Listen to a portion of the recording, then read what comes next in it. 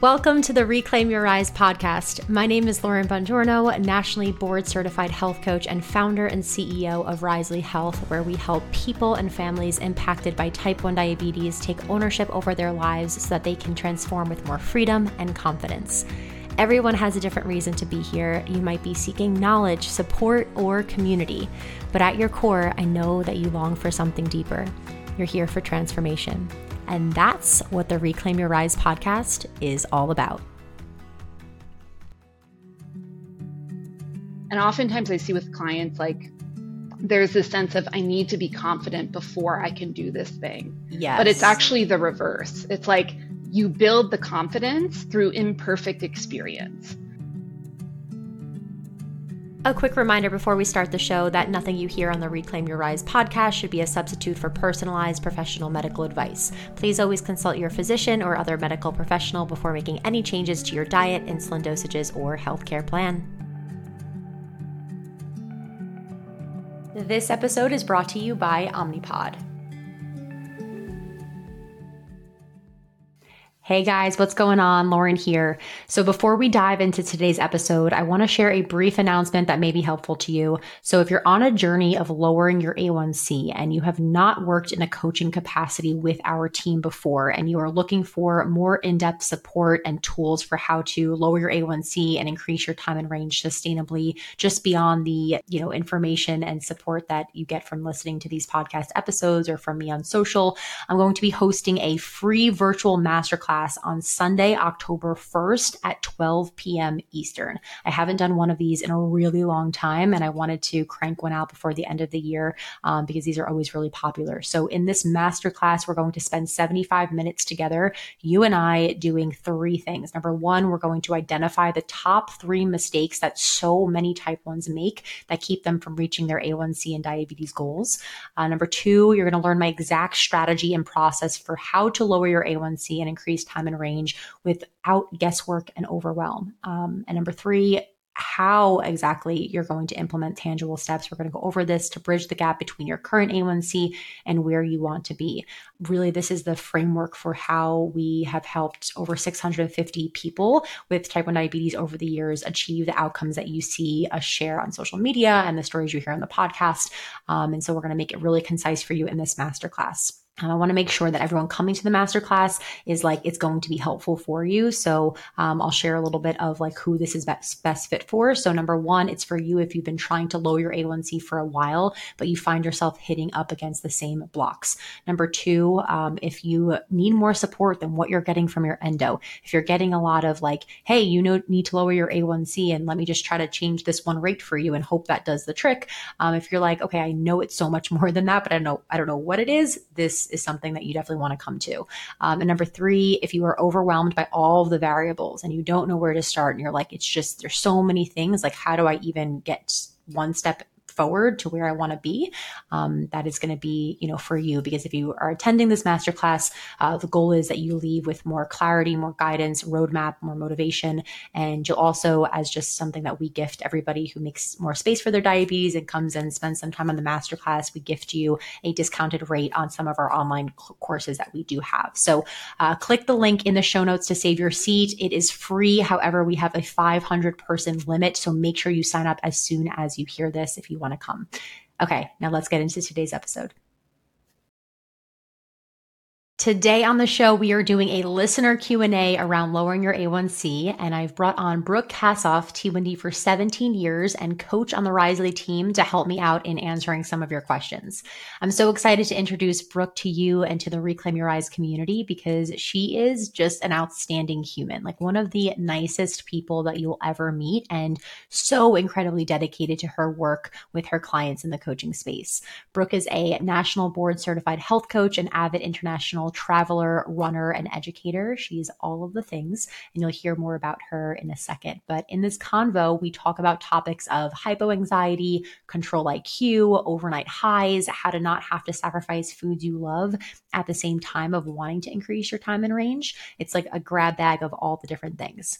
After listening to this episode, I want to encourage you to write into hello@riselyhealth.com and let us know if this is an episode format that you liked, any questions that you have that you want us to answer on future episodes. And of course, if you are not already subscribed to the podcast channel, just go ahead, whatever platform you're listening to it on, whether it's Spotify, Apple, anywhere else, press the plus sign. This helps other people with diabetes find this podcast and benefit for the information as it helps you get alerted when there's new episodes that drop. Okay, without further ado, help me welcome Brooke to the show, and let's rise. Brooke, welcome to the show. I'm so happy that we're doing this episode together. Thank you for being here with me. Oh my gosh, thank you so much, Lauren. It's such a treat to get to spend time with you in this space as I opposed to in our usual Zoom room. I know. It's a different space. Yeah. I love that also. We just had that moment right before we pressed record where we were like, all right, blood sugar check, what's going on? I took out my pump. I'm like, all right, I'm not going to work out, but I need to put it on activity mode because my blood sugar is dropping and I needed to get boosted up. And you did the same. Did you put yours? So you have Tandem. So what did you do with yours? I have Tandem. So I was still in sleep mode, but I did a high intensity interval class like an hour ago. So I know like my insulin sensitivity is going to be like out of control today. So I just turned off sleep mode and am in my regular control IQ mode because I'm expecting a little bit of the adrenaline from being live is also going to probably boost my blood sugars a little bit. Yes, that happens. That happens a lot, Yeah. even for me as the host, depending who I have on. But my blood sugars, the adrenaline definitely usually kicks in. But Yeah. I was just saying, since coming back from Europe, my insulin sensitivity is so high. So I've Mm, had to like redo kind of my ratios yesterday a little bit. I had a bad low after I had pasta for dinner, and it's like, you're yeah. always pasta. Okay, like let's over bolus. We're back in America, and then it's Yeah. just like it's more processed. And like no, we're still insulin sensitive. So now Yeah. I'm currently right now 73 with a straight arrow down. This is actually like a good thing for people to hear. I feel like who are Hmm. like have like high anxiety with low blood sugars because I'm 73 straight arrow down, but I had one of those applesauce pouches right before Oh yeah. this. My blood sugar, I put my pump on activity mode and Mm, we're gonna ride this out. Like feel yeah. pretty confident it'll level out. So I'll do an update maybe at the end and see, but I'll keep an eye on it. I love that. I love that. Yeah. And also know at any point, if you need to like grab another applesauce pouch, you can do that. It's This no big is deal. the best thing about working with other T1Ds. It's I just, it's know. open. You don't have to be like thinking about it in the background. You just say it how it is. I know. But okay, Brooke, so we have a question, a listener Q&A that we're going to do today, but you have not been on the podcast yet. So I would love to do some introduction, share with everybody listening who you are, what your background is and your ties to type 1. And we might as well just have you share a reclaim your rise story. So, is there a moment in time a story that comes to mind about how you reclaimed your rise with type 1 diabetes? And yeah, you have the floor to share a little bit about you before we dive in. Yeah, totally. Thank you, Lauren. And I'm so thrilled to be here and get to spend time with you. So, yeah, so in terms of my story, so I was diagnosed with type 1 when I was 15 years old in 2005. So it's been just over 18 years that I've been living with type 1. And when I was diagnosed, I had probably the best care that I could have hoped for at the time. I had a great endocrinologist. And I remember him telling me the first night that I was in the hospital, I think my blood sugar was like in the 900s or low thousands. I felt miserable and just had no idea what this condition called type 1 was and what it meant for my life going forward. And he said to me, you know, type 1 isn't going to prevent you from doing anything that you want to do in your life. It's just going to require a little bit of extra planning. And so I really took that to heart. And also at the time, he had said with like great certainty, like, I know that there's going to be a cure for this within the next 5 years. Like, I'm certain of it.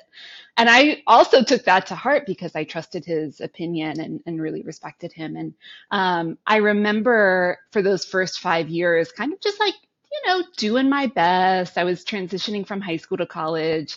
Mostly what I wanted to do was just not feel limited by type 1. And so what that led to was like, bouncy blood sugars for the most part, and an A1C that was like good enough, but not great. And I remember really clearly on my fifth diaversary, I think I was, walking through New York City. I was in college. And I remember thinking, what if there's never a cure for diabetes? It's been 5 years. what if there's never a cure in my lifetime? And immediately I was like, ooh, that's depressing. But then what it got me thinking about was like, okay, well, if there's not a cure, how would I want to live my life? How would I want to be with this condition, and be with my body?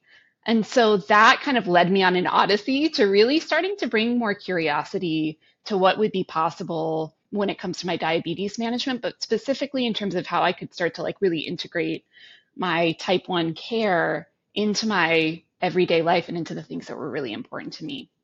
And so, fast forward, like a decade or so, I moved from Ghana back to the US after working there for a few years and then out to California for a new job, and was at a place in my diabetes where like my blood sugar had been below 6, my A1C was below 6% for years, but I was pretty stressed and burnt out in my diabetes management. And I signed up for a mindfulness-based stress reduction course at Stanford because I'm like, mindfulness is supposed to be helpful. Let me see if it can support, just my ability to manage the stress. And so it was in the course of taking that class and really developing a regular meditation practice that I realized like, wow, probably 4 to 5 out of every 10 thoughts I have in a day are related to diabetes in some way or related to my blood sugars. And most of them aren't particularly nice. Most of them are really self-critical, judgmental, harsh. And so from there, I started to get curious about like, oh, what would it be like to actually treat myself and treat my experiences of diabetes from day to day with more compassion, with more openness and space. And so I'll never forget the day when I was walking. I think I was in the office and somebody had brought donuts and my blood sugar was like hanging out in the 120s or something. And I bolused for my donut. It had like a piece of it.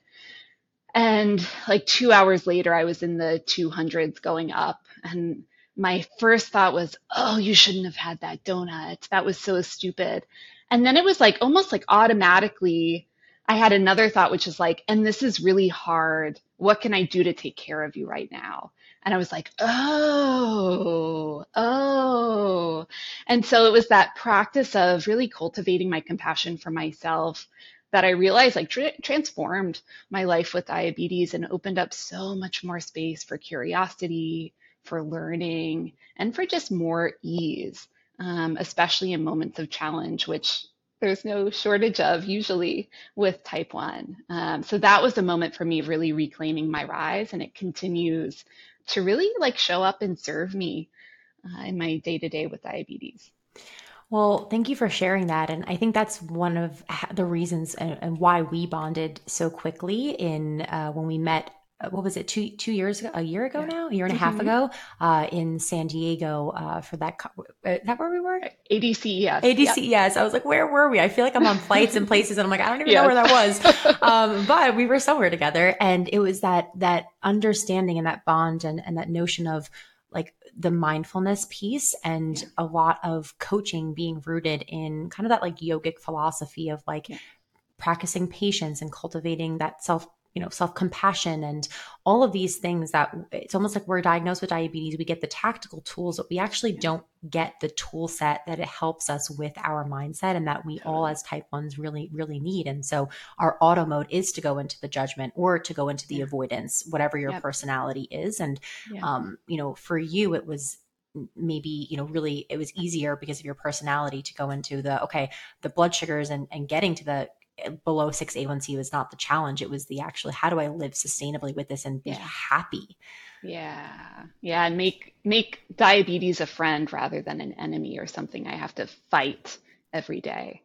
Yeah, absolutely. Mhm. And so speaking about, those archetypes, so I visited you a couple of months ago and like earlier this year, and we locked ourselves in Yeah. in your home. Your husband was at work and we locked ourselves in there and we had post-it notes and, music going in the background to foster creativity and conversation. And I'm just wondering because, I would love for you to share a little bit more about what we did that day, because you are a coach on the Risley team, but you are also helping to codify our methodology and Yeah. improve our training for new coaches that come on the team. So I'd love for you to Yeah. share a little bit about that.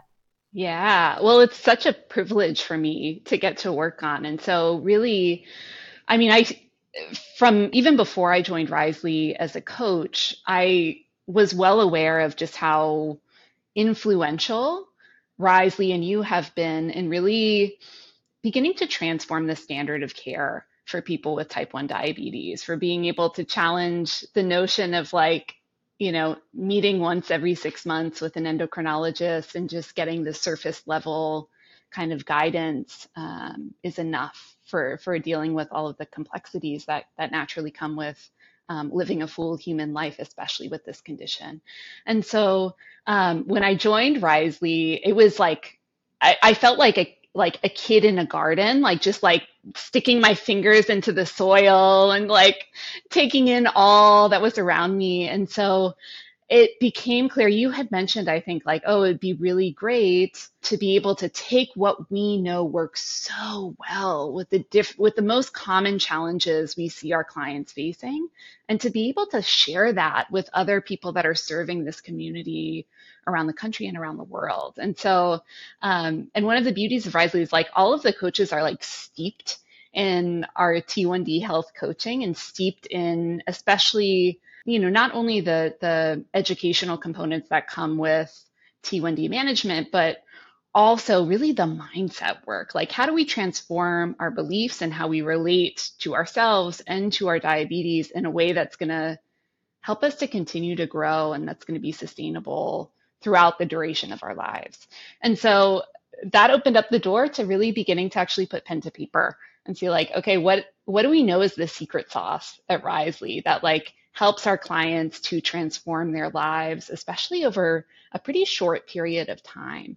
And so we've been kind of collaborating and co-conspiring on on documenting that methodology and also really developing or beginning to develop trainings that we can use both for coaching new coaches internally within the Risely team, but also the hope is in the future for coaches and clinicians around the world.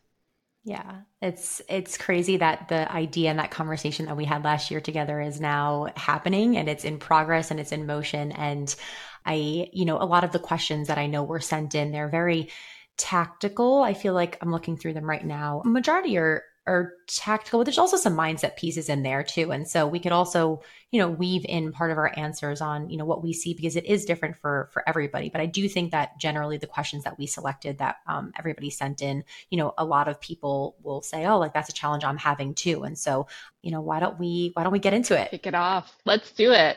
All right. Well, the first question we received is from Jessica.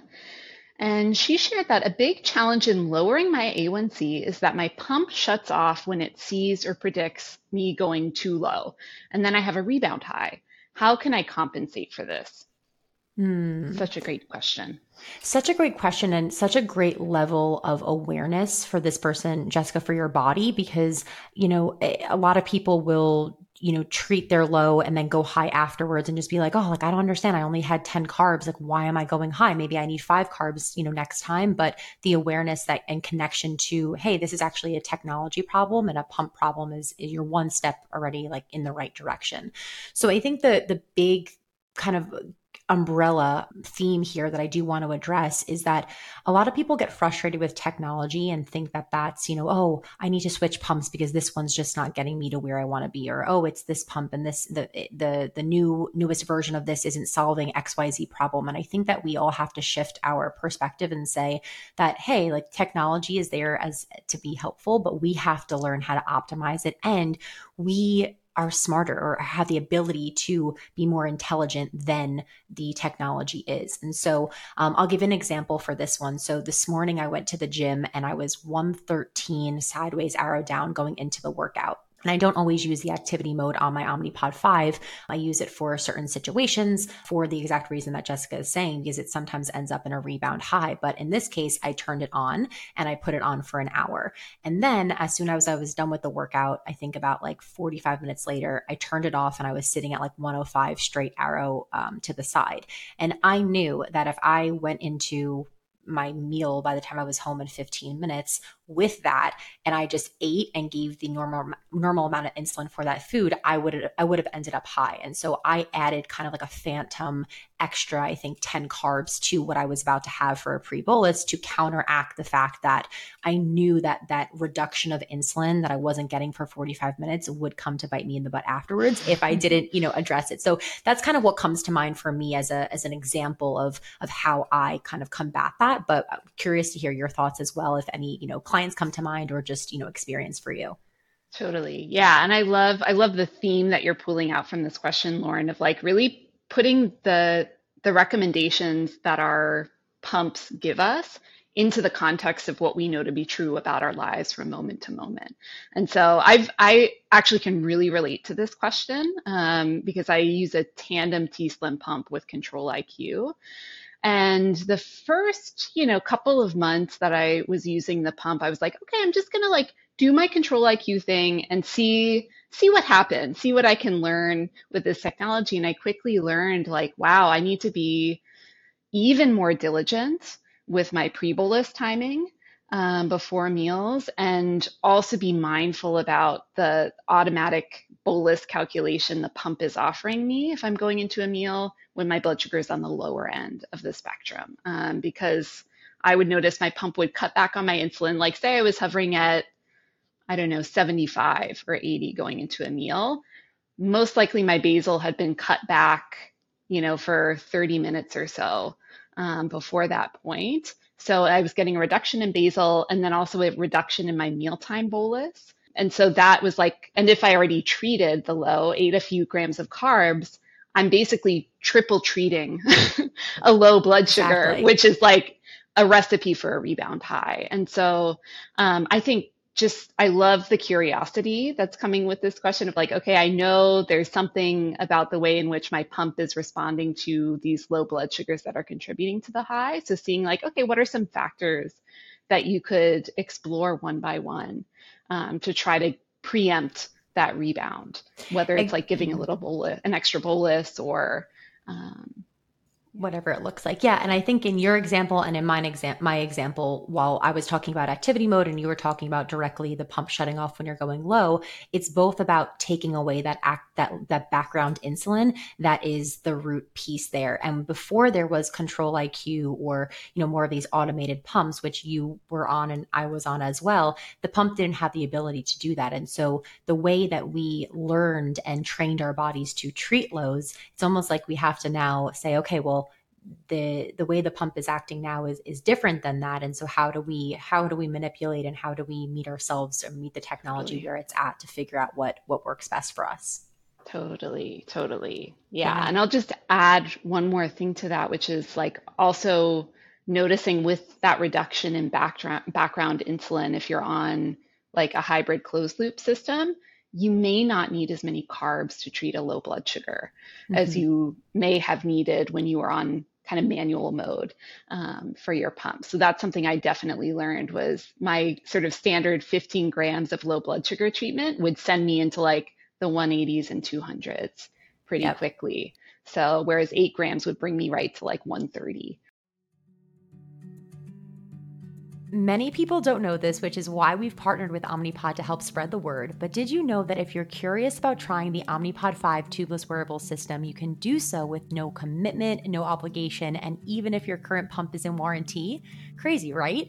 Omnipod truly wants to make it as easy as possible for you to test our new system out and see how great life can be with it. There are so many benefits, my two highlights being that the activity feature sets a temporary higher target for times where less insulin is needed, and it integrates with Dexcom G6 to automatically adjust insulin every 5 minutes. So if you want to get on a pump for the first time, or if you want to have more freedom without a tubed pump, you can see if you're eligible for a free trial by going to omnipod.com/rise. Fill out the quick form and they'll do the work to check insurance coverage for you. You can also view full safety information, instructions for use, and trial terms and conditions at omnipod.com/rise. Now, right back to the show. Yeah. And that goes to, I know there's a question later on that we'll talk about fear of lows and Yeah. hypo fear. So we can touch on that there, but let's go to question number 2. Great. Question number 2 came from Alyssa. And she said, my A1C is low, 6.2%, but I feel like I have imposter syndrome because I don't know how I'm doing it. I have roller coaster numbers and it doesn't feel repeatable. how do you actually get an A1C that feels like it's reflective of your control? Mm, I love this one because I think we hear this. We've been hearing this more frequently than not, and it takes a lot of honesty with yourself to admit that, because I think we're trained to see the A1C as a be all end all, and like, oh well, if my A1C is good, then I must be fine. But asking yourself and taking it that second layer, like Alyssa did, of saying, actually, you know what, like this 6.2 A1C doesn't feel like a healthy 6.2, and it feels like my standard deviation is all over the place and not where I want to be. So I would say, how do you actually get an A1C that feels like it's reflective of your control? The first thing is I would explore with your endocrinologist why that A1C is showing lower than you think that it is. And it could be for a few different reasons.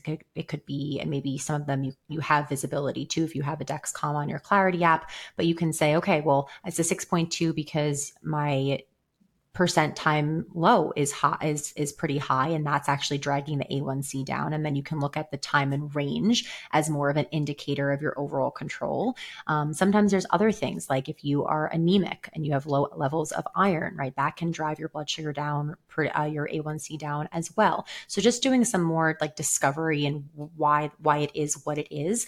And then part two is looking, I think for me, kind of just what I shared there about looking at those other markers, like your standard deviation. So that mean average of how high and how low you're going on an average. I like to think of it, if I was explaining what standard deviation is to like a fifth grader, right? It's just like how small the roller coaster is on average for you on your chart. Because a lot of people don't know what that is. I know I didn't know for a really long time either. And that average blood sugar. And with that, I would say with focus on that, then you're taking a step in the right direction. But what would you say there, Brooke? Curious. Yeah, I love that. I mean, that would be my response just in terms of the data component and how you can use the data that you have access to gain insight about your patterns. I think another thing that I think about in response to this question is also just like that internal knowing of like, okay, this is not sustainable or this is sustainable for me. And then getting curious. Again, it can feel like, when you're at the place of like, God, like my A1C looks great. Like I look great on paper in terms of my diabetes care, but I'm like fried to a crisp in terms of trying to Mm-hmm. maintain it.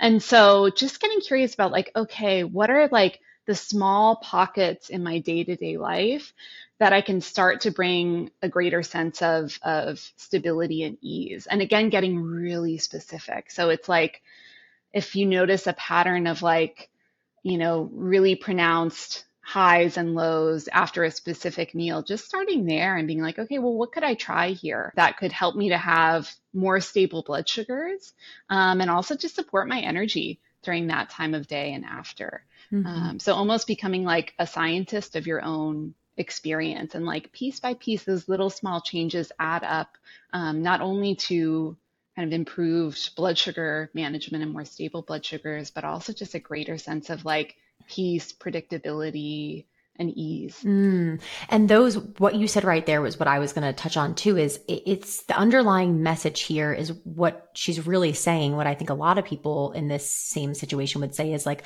the A1C that it's low, like is great, but like what I'm chasing is not the A1C. What I'm Yeah, chasing is a feeling. I want to yeah, feel confident. I want to feel like I know my body. I want to feel like I know yeah, how to trust my intuition. Like yeah, I'm not guessing constantly of like, oh, like I'm going to give this and I hope that works, right? yeah, Higher amounts of predictability. So just to go back yeah, to kind of me in the beginning of the episode talking about my blood sugar 79 or 73 straight arrow down, now I'm 82 straight arrow across. And I yeah, just turned off my activity mode because that was like my backup just in case. So that I knew with confidence that like we didn't need to panic. I wasn't going to continue going low. I knew how much insulin I had on board. I knew all those pieces, and like that allows me to feel like just empowered. yeah, So concentrating on that, how you want to feel, and then working backwards to say like, well, yeah. why am I not there?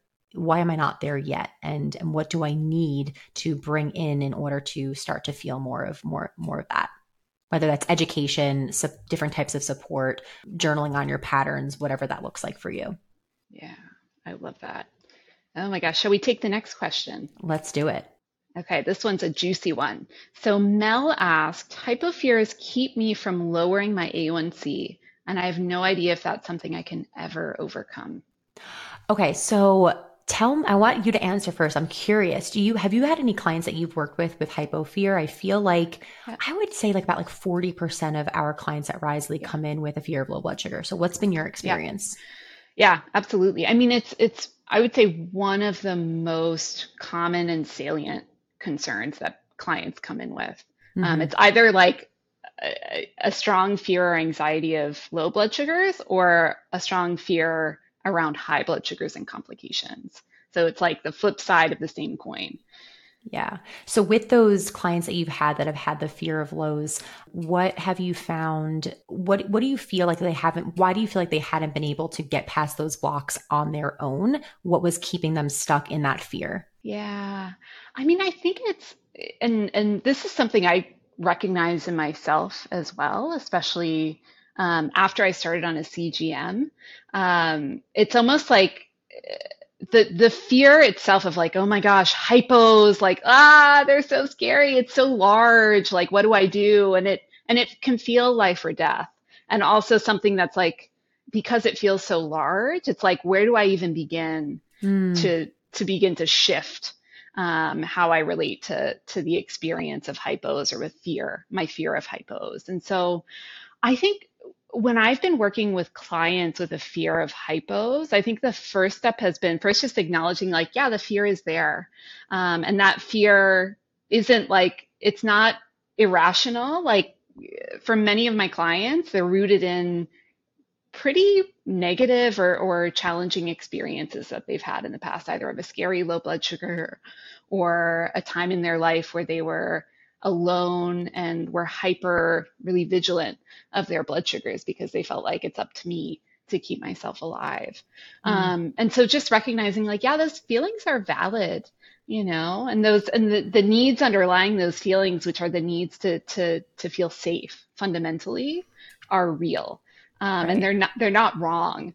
And then from there, getting curious about like almost like looking at that fear or that maybe the beliefs related to that fear of I'm not safe when I'm alone, or I'm not safe if my blood sugar goes below a certain number, and almost like turning a microscope on them to see like, okay, what are the pieces that are contributing and sustaining to that belief? So like for me, I can remember I started using a Dexcom about 3 years ago. And I remember the first 3 weeks I was on my Dexcom, I was like in freak out mode because I went from having 5 data points in my blood sugar a day to having like 400 data points. And so all like overnight, I developed like a hyper reactivity to my blood sugar dropping. And because I noticed for me, it was like after 3 weeks of just being on the roller coaster, I was like, okay, well, this isn't going to serve me for the long term. And it's like, it's not great for my blood sugars, but even more so, it feels terrible in my mind because I'd be looking at my phone every few minutes. I just got curious. I'm like, okay, what are the components that are contributing to this fear? And so for me, what I noticed was like, one of it was just seeing the data. So it was like almost I was outsourcing what I knew to be true about my body in the moment to this external device. So it was like what had been for the first 15 years I lived with diabetes was an internal knowing of like my body feels like I know the cues of a low blood sugar. I feel safe in my body right now. I then outsourced that to my phone to tell me like, are you safe or are you not? And so Hmm. for that, it was like just starting small and being like, okay, I'm not going to, and when I go into my next meeting for an hour, I'm not going to bring my phone with me because I know I feel fine right now. And just to see what is it like to move through life for 60 minutes without knowing what my blood sugar is. I think for others, what I commonly see with clients is a sense of it's been a while since they last had blood sugars in range. Like often I'll see clients with really strong fears of hypos who will just keep their numbers running, in the high 100s, 200s, or even 300s throughout the day. And so they've lost that sense of like what it feels like to have blood sugars that are in the recommended range. And so once they start to go in range, they can get really strong physiological feelings of low blood sugars. And so then Mm-hmm. it's like, again, being like, okay, how do I work with this now? And for some clients, it's like through distraction of like, okay, I know my blood sugar is fine, but me, and also like treating some of the symptoms. So maybe they get really intense hunger when their blood sugars start to go below 180. So it's like, okay, what could you eat that's like filling, but also isn't going to bounce your blood sugar high again? Right.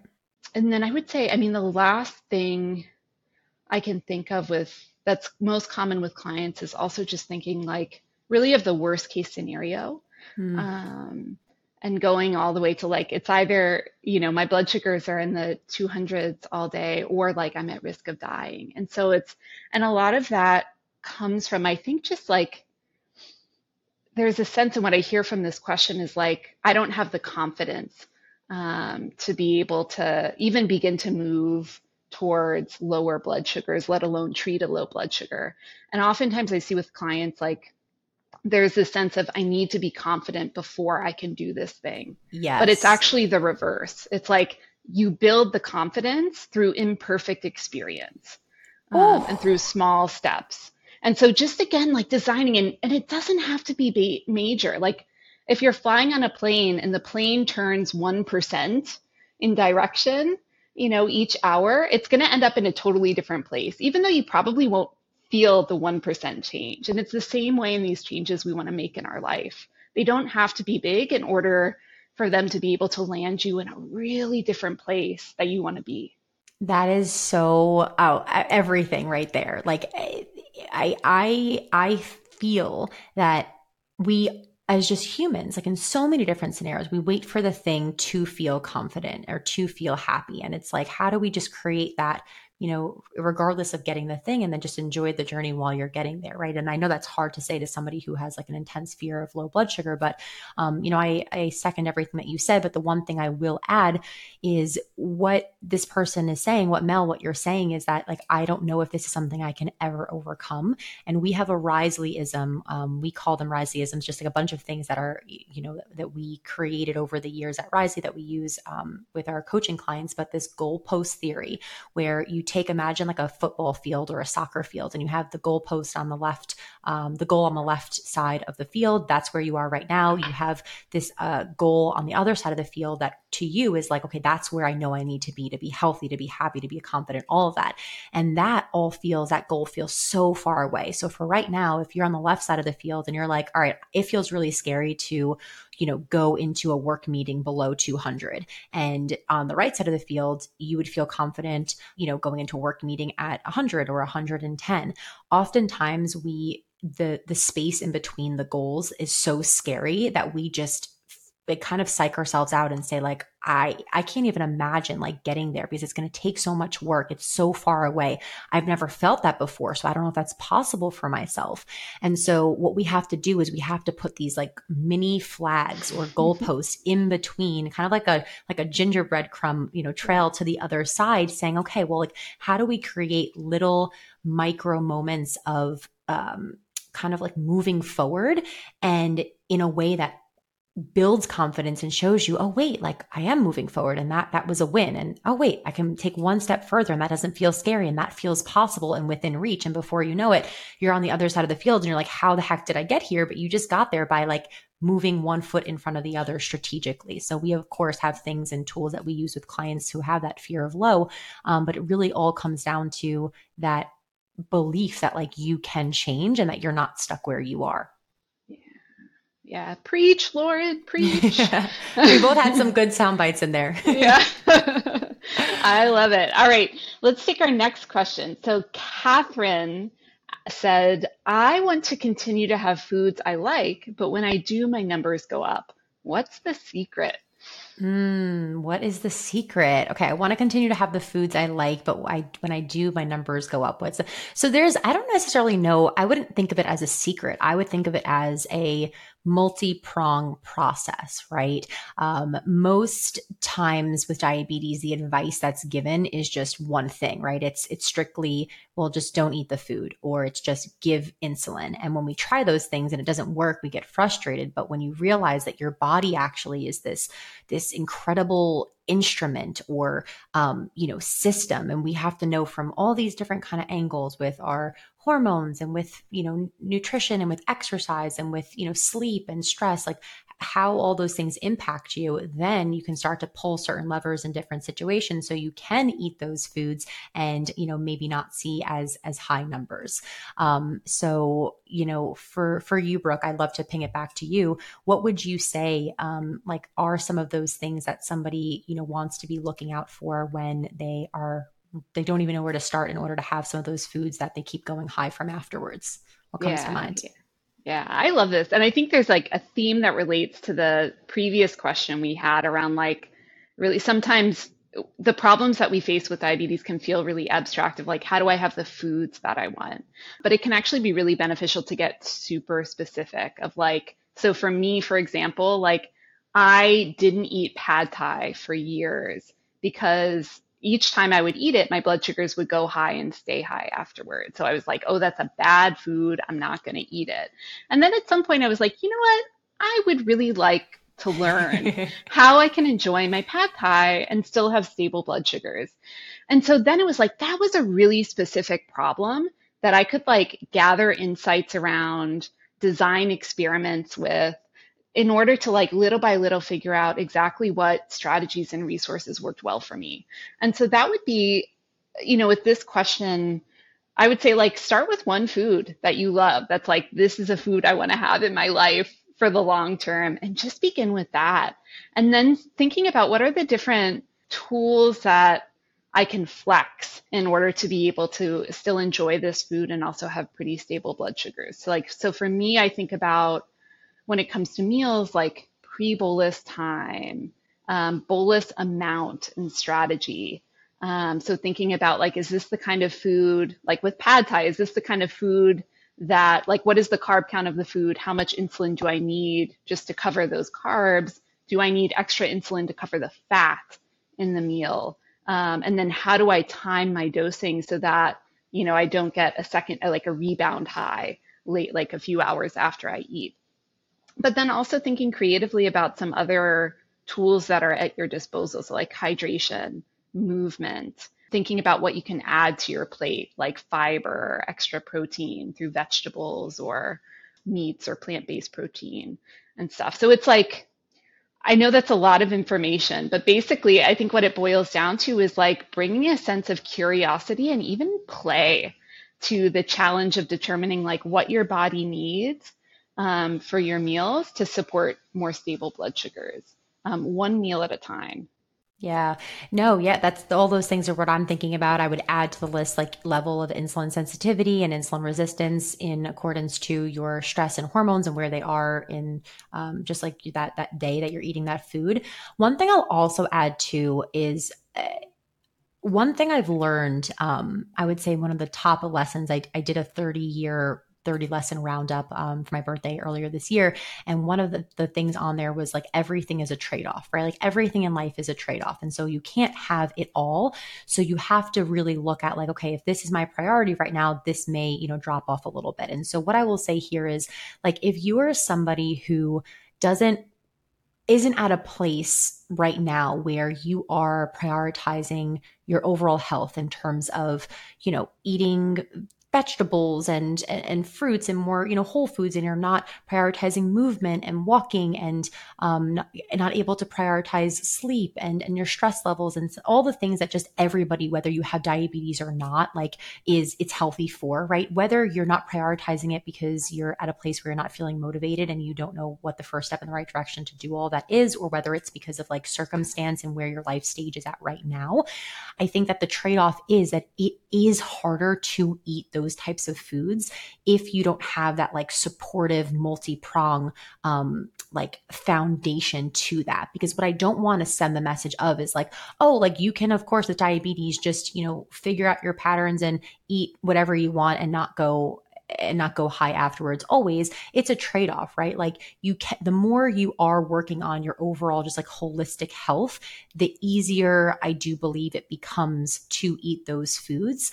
And the trade-off is like, if you're not at a place where all of those things are things that you're focusing on right now and they're not your priority, and not in a bad way, but like we all go through stages. Like I even know where whether it's like grieving a loved one, or you're just in like a high stress work couple of weeks, like it's harder for sure during those times to eat the pizza and the croissants and all of those things and not have a high blood sugar. So just recognizing that it's a trade-off and not being hard on yourself if you're not right now currently like giving the space to those things, but also knowing that like if you do go give space and time and energy to those things, it will become a little bit easier, in addition to what you shared about like knowing your patterns and all those other strategies. So I wanted to add that as well.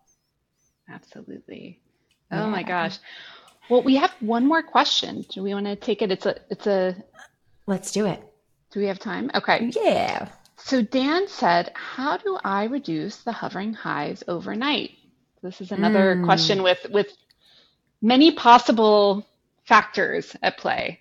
What would you say? Yeah, I would say, I mean, I would first get curious, Dan, and just say like, okay, well, what do you think could be some of the factors at play with this? Obviously, we don't know, are you using multiple daily injections or an insulin pump? Could your technology or dosing be a factor? Also thinking about like, what do you know to be true about your body in the evening and about your blood sugars?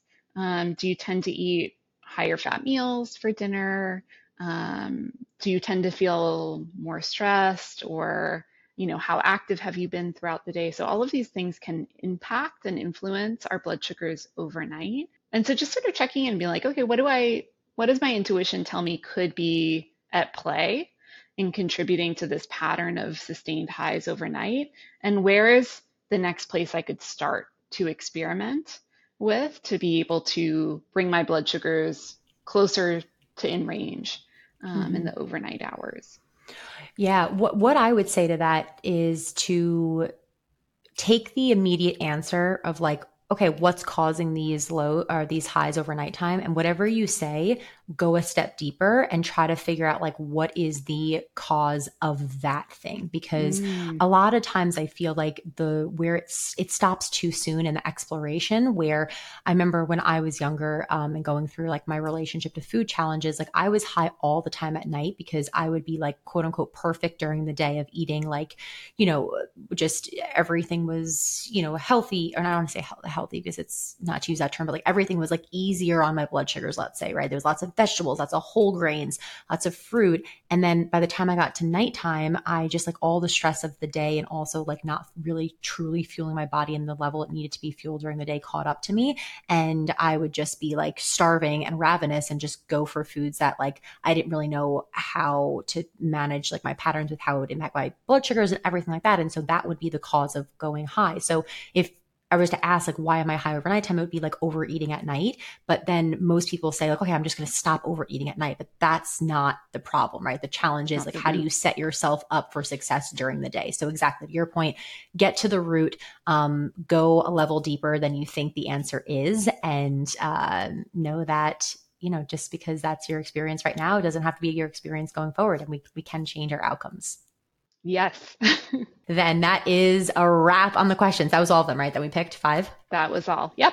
Fantastic. Okay. So everyone listening, I hope that was a helpful speed round of questions and insightful, just like, diabetes tips in a lot of different areas that you gathered from the episode. And then also got to know Coach Brooke. Thank you so much for coming on your debut. Yes. Thank you all. I hope that I'll see some of you in our group coaching calls or one-on-one coaching soon. Yes. And if not, still like engage with us. It's such a joy. Being a member of the Type 1 community is such a privilege. It's like a bond that we all share with one another. So yeah, it's such a joy to be able to connect with you, Lauren, and with the broader diabetes community. So thank you. Thank you. Thank you. So everyone listening, if you have any questions about the episode, insights, if you want future questions answered when we do another kind of like Q&A like this, submit them to hello@risleyhealth.com. We'll also put the link for our one-on-one coaching and group coaching. We're closed out for this year, but we'll start enrolling for January 2024 soon, but we'll put all those links in the show notes. Thank you so much for listening. Thank you so much for being here with us today, everyone. And we will see you at same time, same place next week. Take care, everyone. Thank you so much for being here with me today and listening to this episode of Reclaim Your Rise. To let us know that the episodes we're putting out are impactful and to help us get our street cred up and let everyone else know that this is something worthy of their time to listen to, please leave a rating and review on our Apple Podcast, send the show to other people impacted by T1D or maybe even your doctor, and share it on social media tagging at Risley Health and at Lauren_Bongiorno. New episodes of Reclaim Your Rise come out every single Tuesday, so make sure you are subscribed to the podcast so that you never miss a beat. Thanks again for listening, and as always, remember, diabetes is a challenge that we did not choose, but one that we can rise above.